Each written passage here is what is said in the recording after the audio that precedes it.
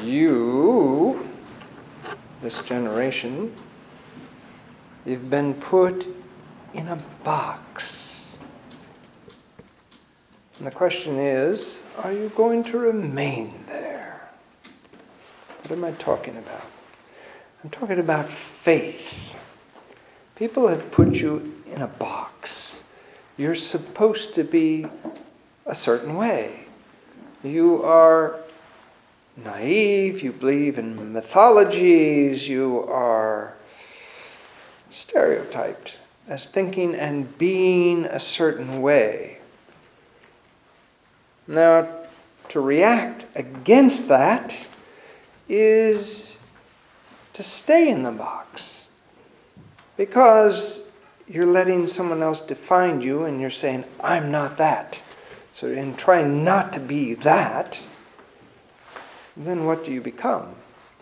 So, as long as you're engaged in the faith and pursuing faith and trying to understand and learn and grow spiritually, it's not just a matter of acknowledging, is there a God or isn't there a God? Well, we've answered that a long time ago. It's becoming holy. It's becoming like God. That's the process. So as far as the world goes, you are absolutely free to be a mystery. People can't figure you out. First and foremost, you're a person. You're a follower of Christ. You are a sinner, and God loves you. And that's a message people are longing to hear. People are longing to belong. They just don't want to become that. Meaning a stereotypical believer in their mind, of one who gives up their mind to follow religion or become a Christian.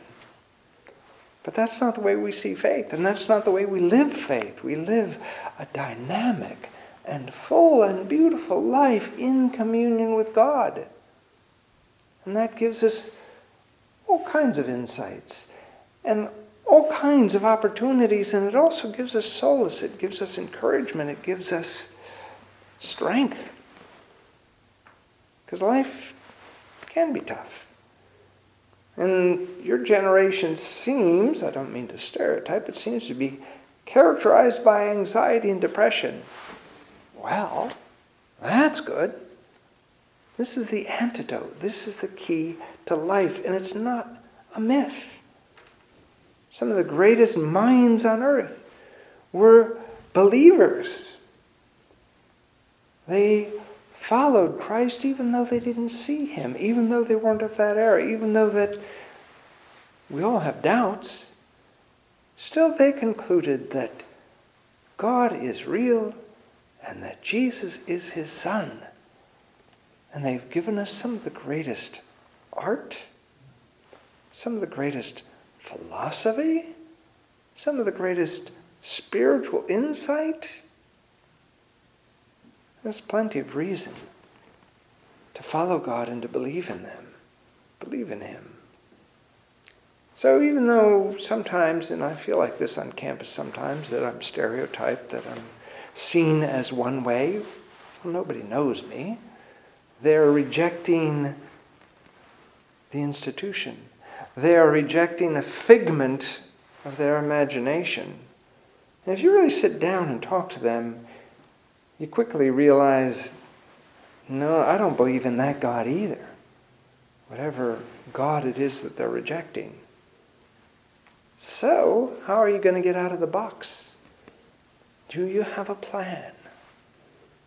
Do you have a way to not be stereotyped? And I would suggest that the best way to get out of the box is not to try. Be who you are. Follow God. Struggle. Learn. Grow. Be a person. And that way you're not going to feel like you have to get out of the box. You're just going to be a follower of Christ, trusting that God will lead you. God will direct your path. You will have synergy, that your life has meaning and purpose because God loves you. And that's a good message for everybody. Just live it. And if God gives you the opportunity to ever engage with people in that discussion, when He opens that door, you'll be ready to walk through it because Christ has said, I'll make you fishers of men. And that means we're not harpooners of men or killers of men. We have to attract them. We have to help them enter into that mystery of following Christ and what that means for now and for eternity. May God direct, inspire us, and bless our path. In the name of the Father, and Son, and the Holy Spirit. Amen.